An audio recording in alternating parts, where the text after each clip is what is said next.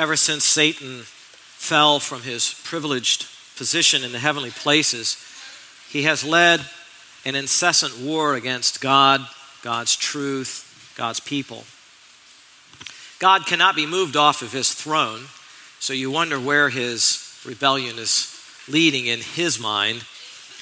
But still, he's tried to rally as many spirits, as many humans as he can against God and God's work. The Apostle Paul speaks of many schemes of the devil in Ephesians 6. His first and primary tool, however, is to turn hearts away from God by the means of slander. Slander. First, he questions the veracity of God's word. Second, he attacks the good character and name of God. We talked about the beautiful name, and we sang about the beautiful name of Jesus. He wants that name to be drug in the mud. In fact, the name devil means, I don't know if you know this or not, slanderer. That's what he does. I mean, a carpenter does carpentry work, and the devil does slander. In John 8:44, it says of Satan, whenever he speaks a lie, he speaks from his own nature, because he is a liar and the father of lies. We see the imitation of Satan in Scripture when one person slanders or urges slander upon another. After Job's many sufferings, while he was trying to keep to his righteousness, in Job 2:9, Job's wife walked up to him and said, "Do you still hold fast to your integrity? Curse God and die." And you know who was behind that. Joseph was slandered by Potiphar's wife in Egypt when he refused to lie with her, and he was falsely accused, Genesis 39:18. Naboth, a righteous man, was slandered by false witnesses and then murdered by Queen Jezebel in 1 Kings chapter 21, just to give the king some land that he sinfully coveted. Of course, the Lord Jesus was slandered in his healing ministry. He was healing people. Those that were not following him had to have a reason why they were not following this man who was doing so many miracles, obvious miracles. Instead of saying, no, he's not really doing miracles, they said he casts out demons by what? The power of Beelzebul, right? The prince of the demons. Jesus instantly, by the way, and very skillfully defended his own name and defended his own integrity. And he said, if Satan casts out Satan, then his kingdom is divided against itself. It won't stand. In John 10:31, it reads, the Jews picked up stones to stone Jesus, and Jesus answered them, I've shown you many good works from the Father. For which of these good works are you stoning me? See how he defended his character? The Jews answered him, it is not for a good work that we are going to stone you, but for blasphemy, because you, being a man, make yourself out to be God. Never let it be said that Jesus did not claim to be God. The Jews said he was blaspheming God by claiming to be God, but they were blaspheming him because he really was God. Paul was slandered in Acts 21:27 and following, accused of wrongdoing to the Jewish temple. Paul's gospel was slandered, forcing Paul to defend it in Romans 3:8, where he wrote, and why not do evil that good may come, as some people slanderously charge us with saying. And then he adds, their condemnation is just. During the great 7-year tribulation in the end times, in Revelation 13, verses 5 through 6, it tells us the Antichrist, the beast, the man of sin, will do this. Verse 5, there was given to him a mouth speaking arrogant words and blasphemies, and authority to act for 42 months was given to him, and he opened his mouth in blasphemies against God to blaspheme his name and his tabernacle, that is, those who dwell in heaven. That final evil ruler will display the full heart and mindset and desire of Satan to blaspheme God openly and directly. We already see the spirit of the Antichrist at work in our country today. Today we see many American leaders and politicians in the media and movies slandering all things related to the Bible and the Christian faith. Satan loves that. He loves to slander God. He hates God. He hates the Bible. He hates the people of God. He hates what you're doing this morning. The more he can smear the character of God and God's people, the better it is for him. Slander against God happens whenever God's name is taken in vain. But really more than that, slander happens when people bow down before idols and say that that is God, and they demean the infinite and holy character of God. They reduce him to an image of a cow or a man. Slander happens when God's universe is said to create itself and that there is no God. Slander happens when men take credit for the things in their lives and don't give thanks to God. All these and more are evidence that slander is inside the human heart, and then it comes out. What is slander exactly? Well, in English, Webster's defines it this way: a false tale or report maliciously uttered, tending to injure the reputation of another, the malicious utterance of defamatory reports, the dissemination of malicious tales or suggestions to the injury of another. Notice, even suggestions. Slander is akin to gossip, and the Scripture often couples them and condemns them together. Speaking of the subtleties of various kinds of slander, Dr. John Piper writes on his Desiring God website in a really good article called "Lay Aside the Weight of Slander."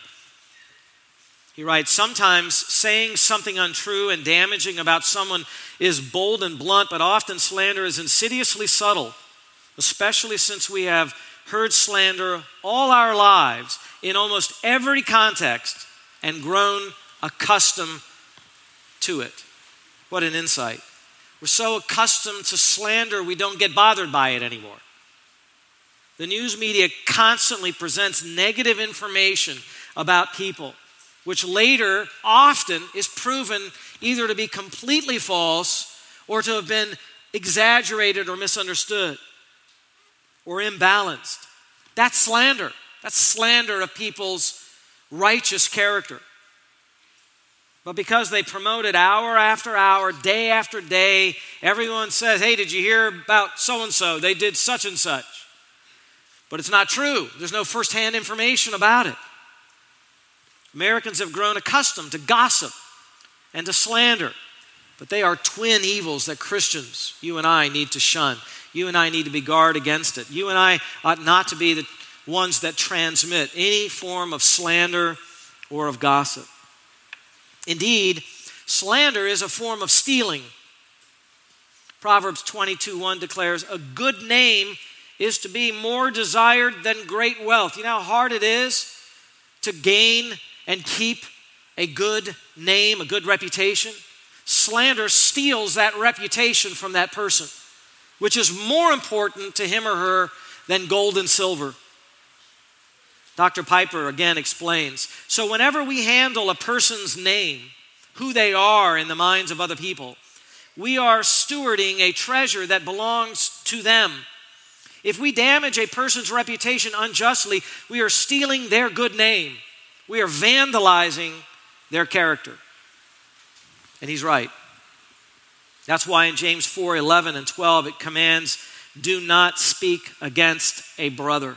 Speaking against a brother would include prejudicial comments, unwarranted conclusions, criticisms which have some degree of validity but are far too severe, casting aspersions on people's motives we cannot know anything about, spreading unproven accusations, forwarding emails, or retweeting something negative about another that you have no way of knowing is factual. Liking something on Facebook. You don't even know enough about it to know if it's true. Why are you liking it? Social media can degenerate into the gossip media, the slander media. Galatians 5:15 warns of biting and devouring one another. Often that is done electronically. People can't stand in front of someone else and face them with the truth. So they get on the internet and they slander. That's what they do. Why is slander such a big deal? Why is it so evil? Well, for starters, as we already said, it imitates the character of Satan. One of the 10 commandments was designed to guard against a good man's reputation. Exodus 20:16, you shall not bear false witness against your neighbor. that would be to slander him, his actions. It's a scary and a hurtful thing to have others sully your reputation. If you've been through it, you know exactly what I mean. No one needs to say a thing to you. You spend a life building good character, day after day, week after week, living your life before others, doing what is right, and then one foolish verbal tornado comes in and tears down everything that you've built up. And it doesn't matter if it's true. It just matters that people heard it and they might think it's half true. It happens in the workplace and destroys your career. It could happen in your extended family. You merely try to outreach to people and love them, and they assign some motive to you. They categorize you. They put a label towards you, and they slander you. It can happen in your church. The destruction of your good name is so bad. Psalm 27:12 prays, "Do not deliver me over to the desire of my adversaries, for false witnesses have risen against me, and such as breathe out violence." Sometimes it leads to hurt, physical hurt to people. Proverbs 25:18 says that slander is like a club and a sword and a sharp arrow. What does that mean? It hurts. The old proverb, "Sticks and stones may break my bones, but words will never hurt me," is brave indeed, but not entirely true. False words can penetrate deeply, and false words can spread broadly. They can sully the otherwise stellar reputation of another. Defamation of character brings with it great sorrow, possibly tangible losses as well. And that is why slander, a false witness, is one of the things it states in Proverbs 6:19 that God hates. He hates it. In Proverbs 19:5, it adds, "A false witness will not go unpunished, and he who tells lies will not escape." It'll catch up with them eventually. Unfortunately, a lie can take on a life of its own like a balloon, but eventually that balloon just deflates and you realize it didn't have much in it after all. Proverbs 16:28 says, "A dishonest man spreads strife, and a whisperer separates friends." What does that mean? He whispers a little bit of information that's negative about another, but not sure that it's true, and it puts a thought in someone's mind, and now they're not as close as they used to be, you see. Slander becomes a divisive, hurtful thing. It can tear friendships apart. It can confuse those who are standing around and wondering, hey, what's going on? Is there something to this? What poison there is in slander. No wonder the enemy of the church loves to use it. And how it deters and sidetracks the mission of the church. It is no wonder then that one of the men we just saw appointed by the apostles as one of the 7 who had stellar reputation, who would have such a crucial role in helping the church keep its unity and even to spread the gospel, would be attacked by the devil and the devil's dogs. And we turn today to Acts chapter 6, verses 8 through 15, and read of the slander of Stephen. The slander of Stephen.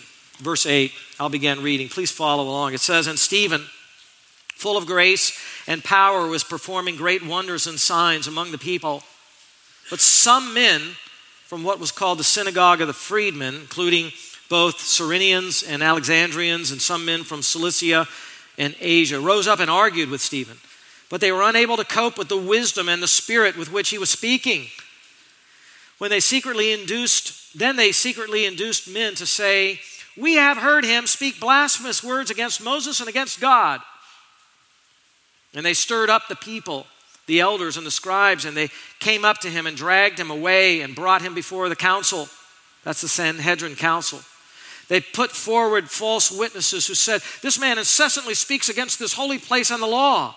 For we have heard him say that this Nazarene Jesus will destroy this place and alter the customs which Moses handed down to us.' And fixing their gaze on him, all who were sitting in the council saw his face like the face of an angel." Amazing.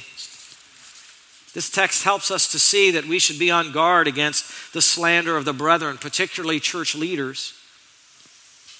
And not only not participate in spreading it, but expose it for what it is, evil. Slander is the very breath of the devil. We learn this hard lesson of Satan's tactic in 3 stages. First, we see the building up of Stephen's character. And second, we see the tearing down of Stephen's character. And lastly, we see that God was helping to establish Stephen's character. First, the building up of Stephen's character. Look back at verses 8 through 10. It talks about Stephen, full of grace and power, was performing great wonders and signs among the people. And then it talks about their debate in verses 9 and the wisdom with which they're not able to cope with that Stephen had by the power of the Holy Spirit in verse 10. Listen, Stephen had lived the whole life up to this point in time. We know nothing about his early life and all that he did, but think about it. He's lived his entire life up to this point in time. This is the end of his life. This is the last day of his life. This is it for him. He spent all that time and that energy working on his character. Whatever he did early and follies that he had, he came to faith in the Lord Jesus Christ, and he'd been working on being sanctified and holy and learning to speak the truth and doing what was right, hard work. The apostles had agreed with all of the people in the congregation, the believers, that this was one of the 7 who had such stellar character, such obviously good character, that he was to be chosen one of the 7 to help with this great need of making sure there was the unified treatment of all the widows that we looked at before. And they appointed him. They laid their hands on him. They were not ashamed to do that and put their hands on him and transferred authority and power to him from their hands. And we saw about that in the previous passage. Stephen was well respected by everybody. Common believers loved him. The leaders loved him. They thought he was great. Already back in verse 5, if you glance back there, we learned that he was a man full of faith and full of the Holy Spirit. He believed God. He acted on faith. He lived his life in genuine faith in the Lord Jesus Christ. He was not one of those that just talked the talk. He walked the walk. The Holy Spirit characterized his dealings with others. They could see he was peaceable, he was gentle, he was thinking about the things of Christ. He prioritized his life properly. Unlike thousands, I assume, that surrounded him in Jewish society, he was not a liar. He was not rebellious towards God and his word. He wasn't a drunkard. He didn't drink too much sweet wine. He didn't pilfer money for himself. He didn't curse with his mouth. He was a solid man, a solid Christian. The kind of guy that Psalm 15 talks about. O Lord, who may abide in your tent? Who may dwell on your holy hill? He who walks with integrity and works righteousness and speaks truth in his heart. He does not slander with his tongue, nor does evil to his neighbor. And it goes on with many other wonderful attributes. That was Stephen. Here it even adds that he was full of grace. That means he was full of the Lord's grace, and that divinely given grace had effect on his life. And that grace worked on him so that he could be a blessing to others, full of grace. He knew he was a man that was saved by grace. He didn't trust in his own righteousness. He wasn't like the proud religionists of the day, and I would add today, who think that they're good in and of themselves, that they've done good works. So often, even those outside of the church, they want to promote what wonderful things they did, what charities they gave for Thanksgiving or Christmas. Look at me. See what a wonderful and benevolent and charitable person I am. What a magnanimous spirit I have towards other people. And they put it out there. I've given so much money to such, and it's about them and their righteousness. Stephen wanted not to talk about his righteousness, but the grace that was shown him in Jesus Christ. He didn't give himself credit for things. Any goodness that was in him, he reflected that glory back to the Lord Jesus Christ. He knew he had undeserved credit from God, and that God's lovely grace deserved the praise. Furthermore, the presence of God at work in his life was even buttressed by the miracles and signs that were coming from his hands. Please note that these signs, these miracles that Stephen was doing here, these great miracles, were not done until the apostles laid their hands on the 7, and then he had this ability and power. That proves again the power was not Stephen's. It came from the apostles, and the apostles got their power and their anointing from who? From Christ, right? It's Christ who poured out the Holy Spirit. It's Christ who baptized the church with the Holy Spirit, as John the Baptist had predicted. His ministry then was to be viewed as an extension of the apostolic witness of Christ. He wasn't the primary eyewitness. He may never have even seen the Lord Jesus Christ. He was not the actual eyewitness, but it was an extension of the apostle. He worked as an assistant to the apostles in that church. And it's the apostles who were the eyewitnesses. This is in part why we mentioned that these 7 shouldn't just be thought of as deacons. They sort of were prototypes of deacons, but they did work well beyond that which would be typically assigned to a deacon. Here we see him preaching and evangelizing and even performing miracles. It was a public teaching ministry that he had. The Holy Spirit had so gifted him and unleashed that, along with being buttressed by these miracles that would point attention back to him, and he would point back to the apostles. This leads us to consider one more aspect of Stephen's character. One, actually, I think that's accentuated in the passage, the one that we're to think about the most here, and that is that as Stephen was teaching in the synagogues, as he was arguing and debating, they realized this man is full of the wisdom of the Holy Spirit. Stephen had been debating, Stephen had been teaching, he was in the synagogues. This was one of the Hellenistic Jews' synagogues. It was a Greek-speaking synagogue. And it had some believers in Jesus and it had some that were not believers in Jesus. Evidently, the majority still did not believe in Jesus. It's called the synagogue of the freed man. And people speculate why that. Maybe from the slaves who were later freed and are now part of the synagogue. Dr. Darrell Bach conjectures that, quote, these slaves may have descended from the Jews imprisoned by Pompey in 63 BC and then later were freed. There are 4 destinations or source places that are represented here. The Cyrenians are from northern Africa. The Alexandrians are also from Egypt, which is in Africa.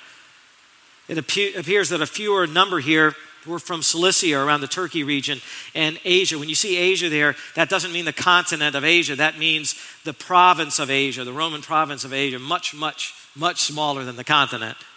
Actually, just a portion of modern-day Turkey.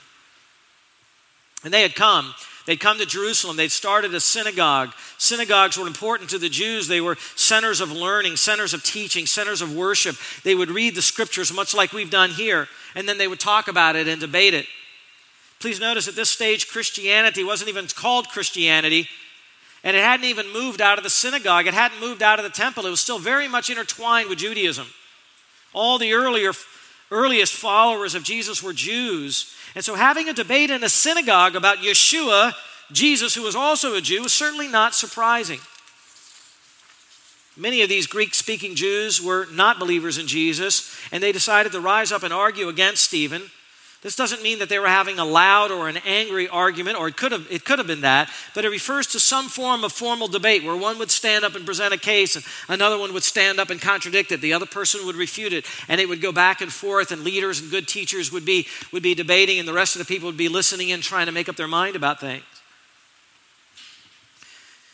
These were Jews who thought that this new branch of Judaism that emerged, these followers of the Nazarene, that they were something novel. They were even a heresy.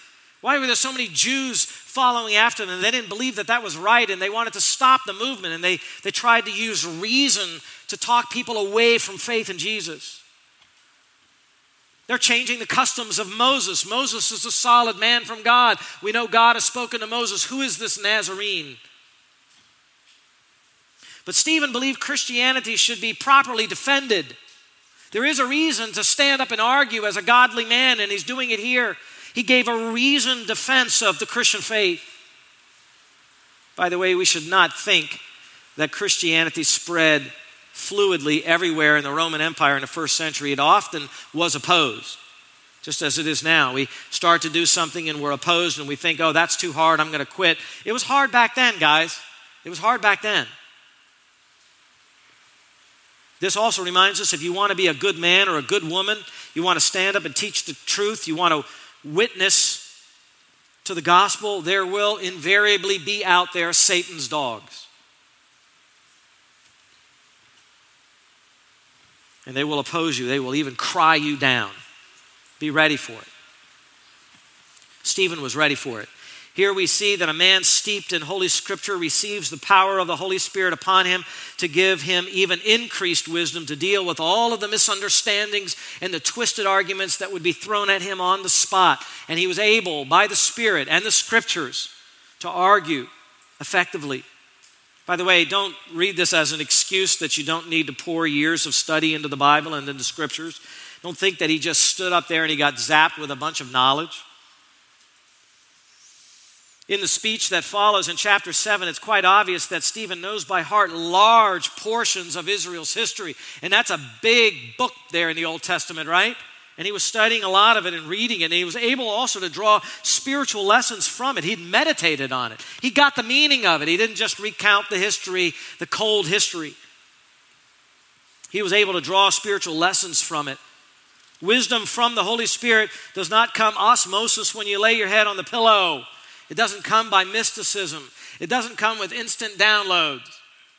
You have to study. You have to study the Holy Spirit's book, the inspired page. If you want the Spirit's wisdom, you want to be a man or woman like that can speak and can anticipate this argument and that and see what's wrong with this, you have to spend your life studying. That's what he had done. He had studied. Like Psalm 119, 97 to 100. Oh, how I love your law. It is my meditation all the day. Your commandments make me wiser than my enemies, for they are ever mine. I have more insight than all my teachers, for your testimonies are my meditation. I understand more than the aged, because I have observed your precepts. He not only learned them, he obeyed them, and from the obeying of them, he learned more about what wisdom was. Verse 10 shows that if the playing field was actually level, which it wasn't here, then those who support false teaching cannot win. When you're playing a game and you realize you can't win, what do? If you're evil, you cheat. They talk and they assert things under closer examination. All of their beliefs could be shown to be a misunderstanding.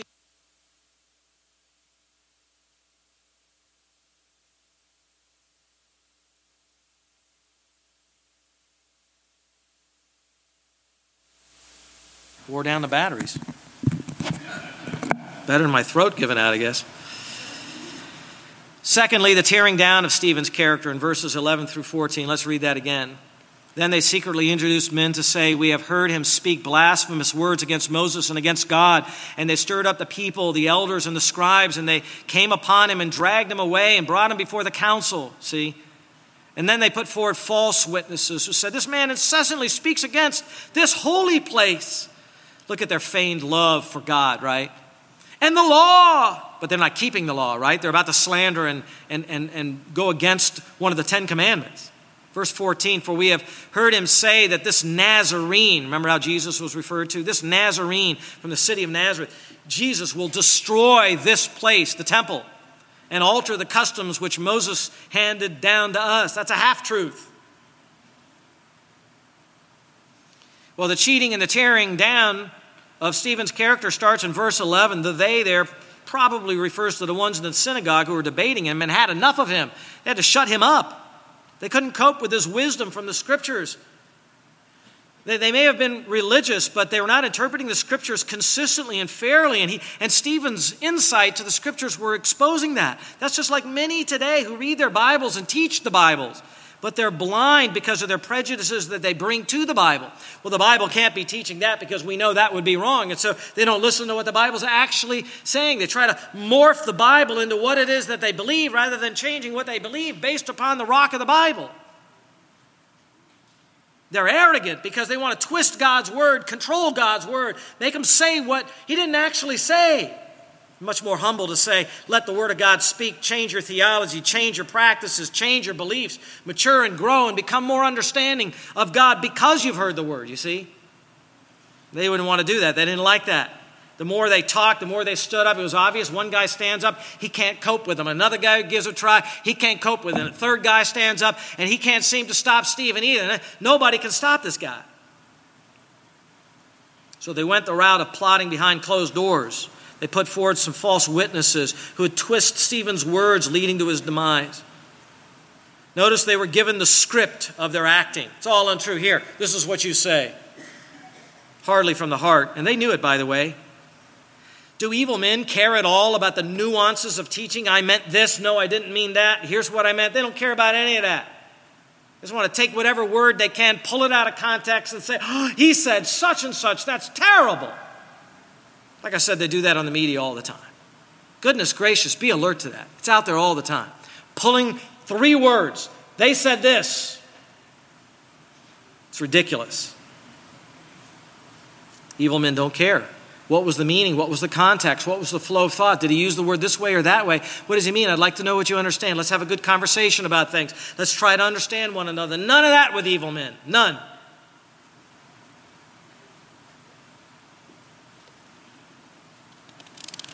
Have you ever had your words twisted? Maybe it's your husband or your wife. No, I didn't mean that. It's not what I said. You sit there and give a very careful understanding of what the children are allowed to do and not to do, and they run off saying, Dad says we can do such and such.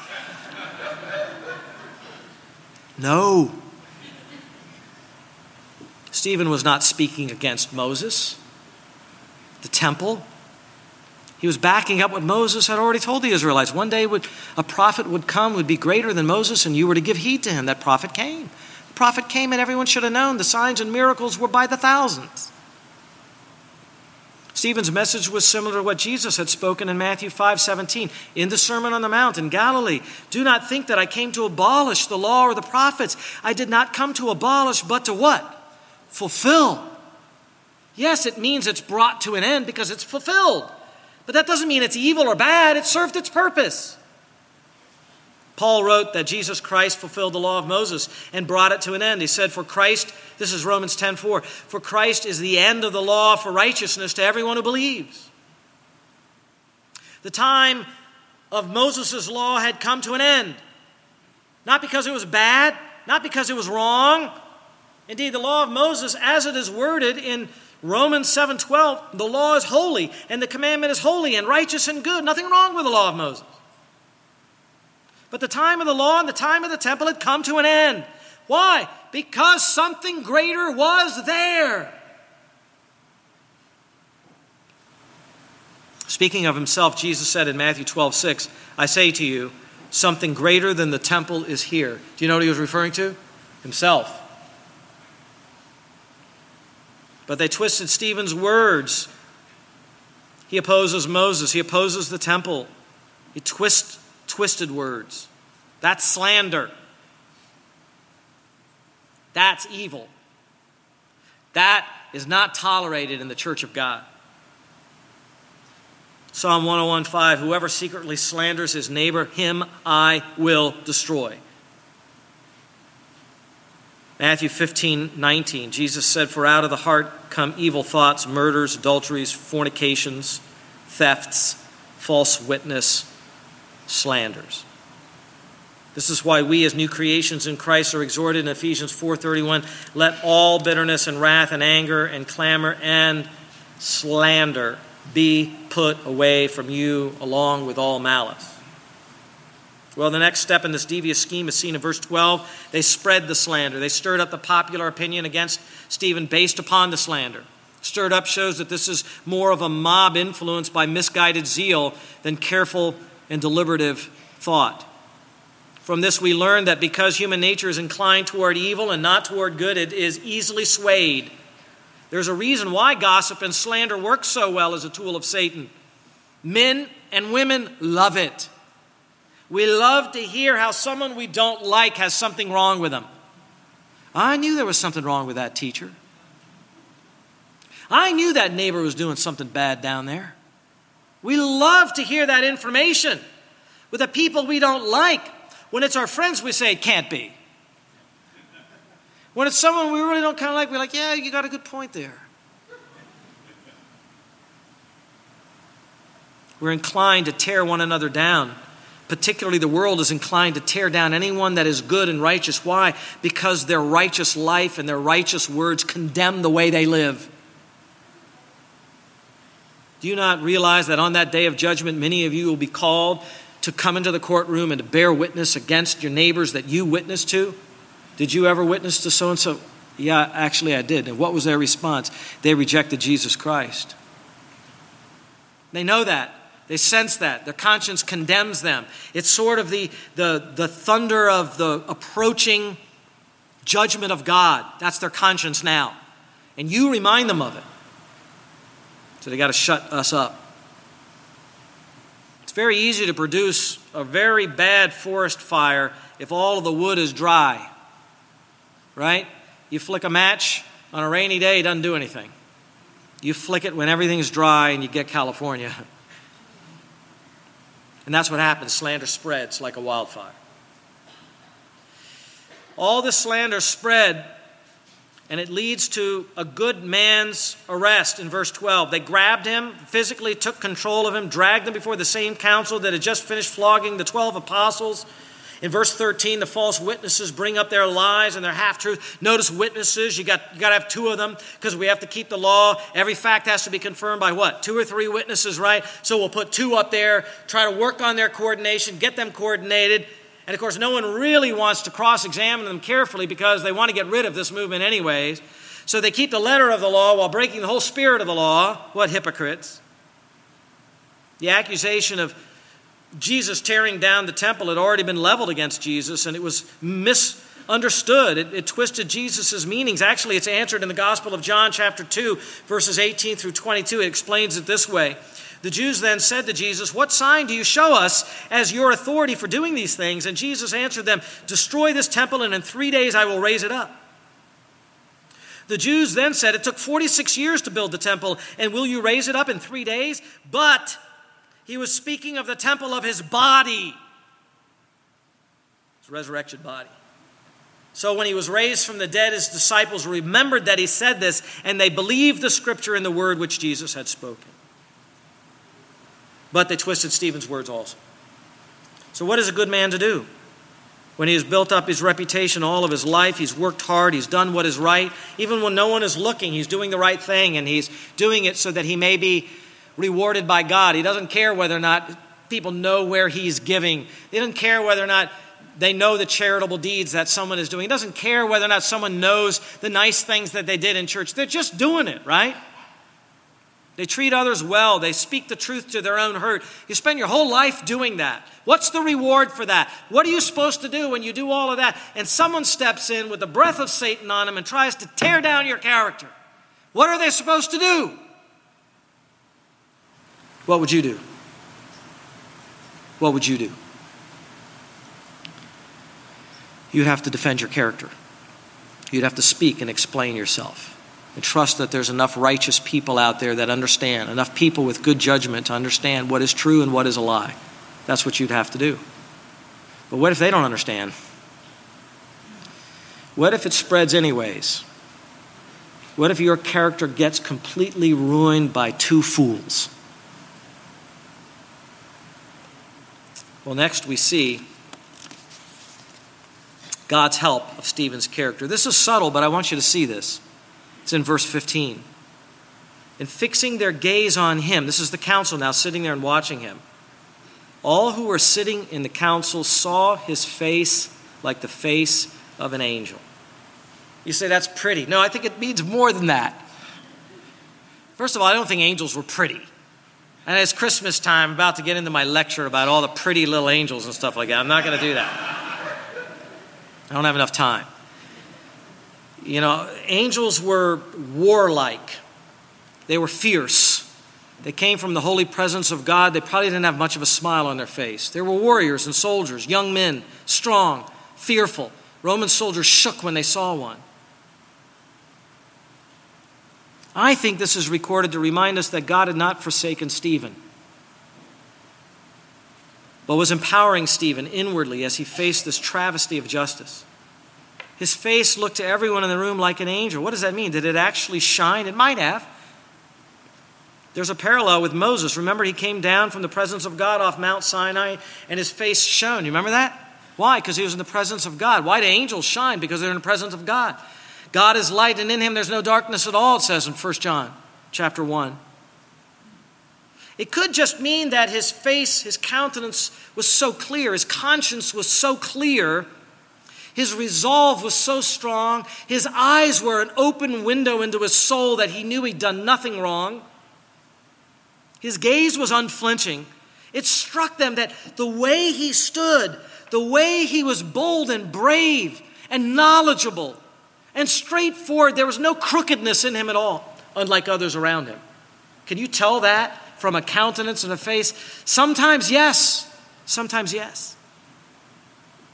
They say wear a good countenance because that's the most important thing you'll put on each day. He had a great one here. Either way, this speaks to the assistance of God to this man in the climactic moment of his life. The last hours of his life upon earth, right before a magnificent speech that reviews truths of the Old Testament scriptures, God was with him. Like many other men and women down through church history, here stands a believer all by himself, torn down by false witnesses, but not alone. God is so good. When we're fearful what might happen in the future, we need to remember that hasn't happened yet. When you get there, if you get there, you know who will be there with you? The Lord God Almighty, and He's a faithful God. And He will empower you, He will strengthen you and help you to know what to say and give you the courage in that moment. And you'll be like, wow, with God's wind at my back, it wasn't as hard as I thought.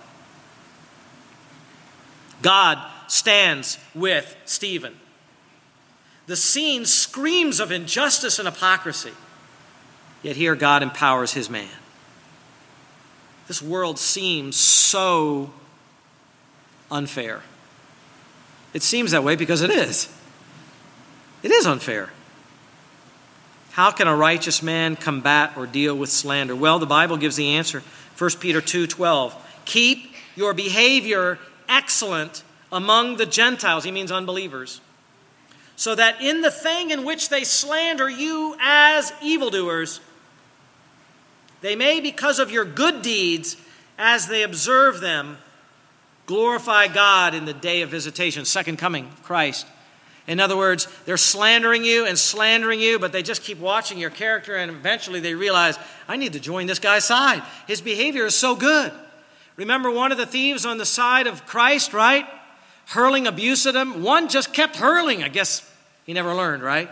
The other guy was hurling somewhere in the midst of it, he realized he's innocent. We're guilty. And he turned to Christ and said, what? Remember me, Jesus, when you come in your kingdom. Matthew 5:11, blessed are you when others revile you and persecute you and utter all kinds of evil against you falsely on my account. Say, where is the blessing in that?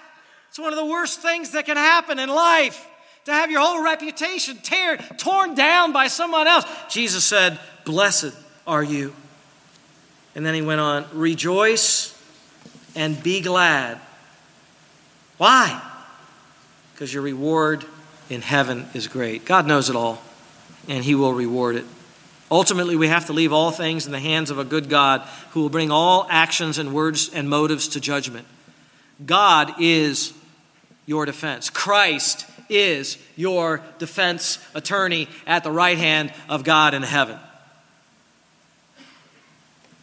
What should you do when people bring information to you that is negative of another?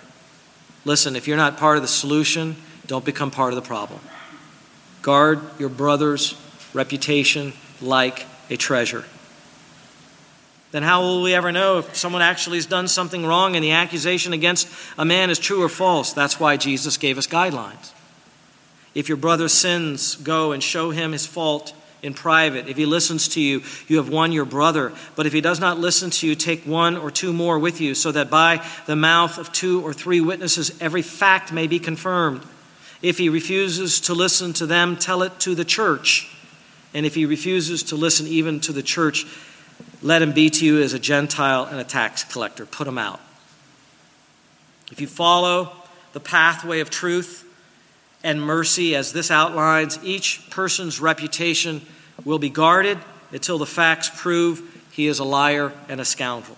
Then, and only then, may the church make his deeds and his sin known publicly. That's why we have Titus chapter 3 and verses 10 and 11 to make public the sins of leaders if the facts confirm it.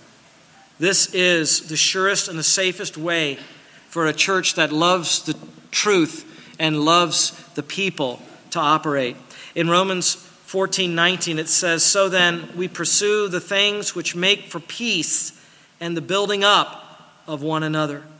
Akin to this is the injunction in Ephesians 4:29, let no unwholesome word proceed from your mouth, but only such a word as is good for edification according to the need of the moment, so that it will give grace to those who hear. Back to Dr. Piper's article again. He says, Satan knows that slander deadens and splits churches, poisons friendships, and fractures families. He knows slander quenches the Holy Spirit, kills love, short-circuits spiritual renewal, undermines trust, and sucks the courage out of the saints. So our goal, he writes, particularly in the context of the church, is to help each other shed demonic weights and avoid satanic stumbling blocks. End quote. Beloved, I would close by saying this. If you have spoken against somebody, if you have whispered against a brother, if you have passed on information that you do not know is true and is negative about someone else, you have a duty. You have a command from God to go to that person and ask that person's forgiveness. May God teach us all the value of each other's reputation. Thank you, Lord Christ, for your beautiful name. And though your name is slandered, it is the most beautiful. And we know that there are so many, because they watch the news and they watch movies and they watch TV programs, and your name is slandered all over the place. And your followers are always made to look in the worst possible light. It's no wonder people have a hard time turning to believe in your Son now. But we know the truth about you. There is no one more beautiful than you. And we are here to announce, again, your reputation and your glory. Hallelujah, Lord. You are the greatest and the purest and the most wonderful. It is in your name we have preached, and in your name we have prayed. Amen.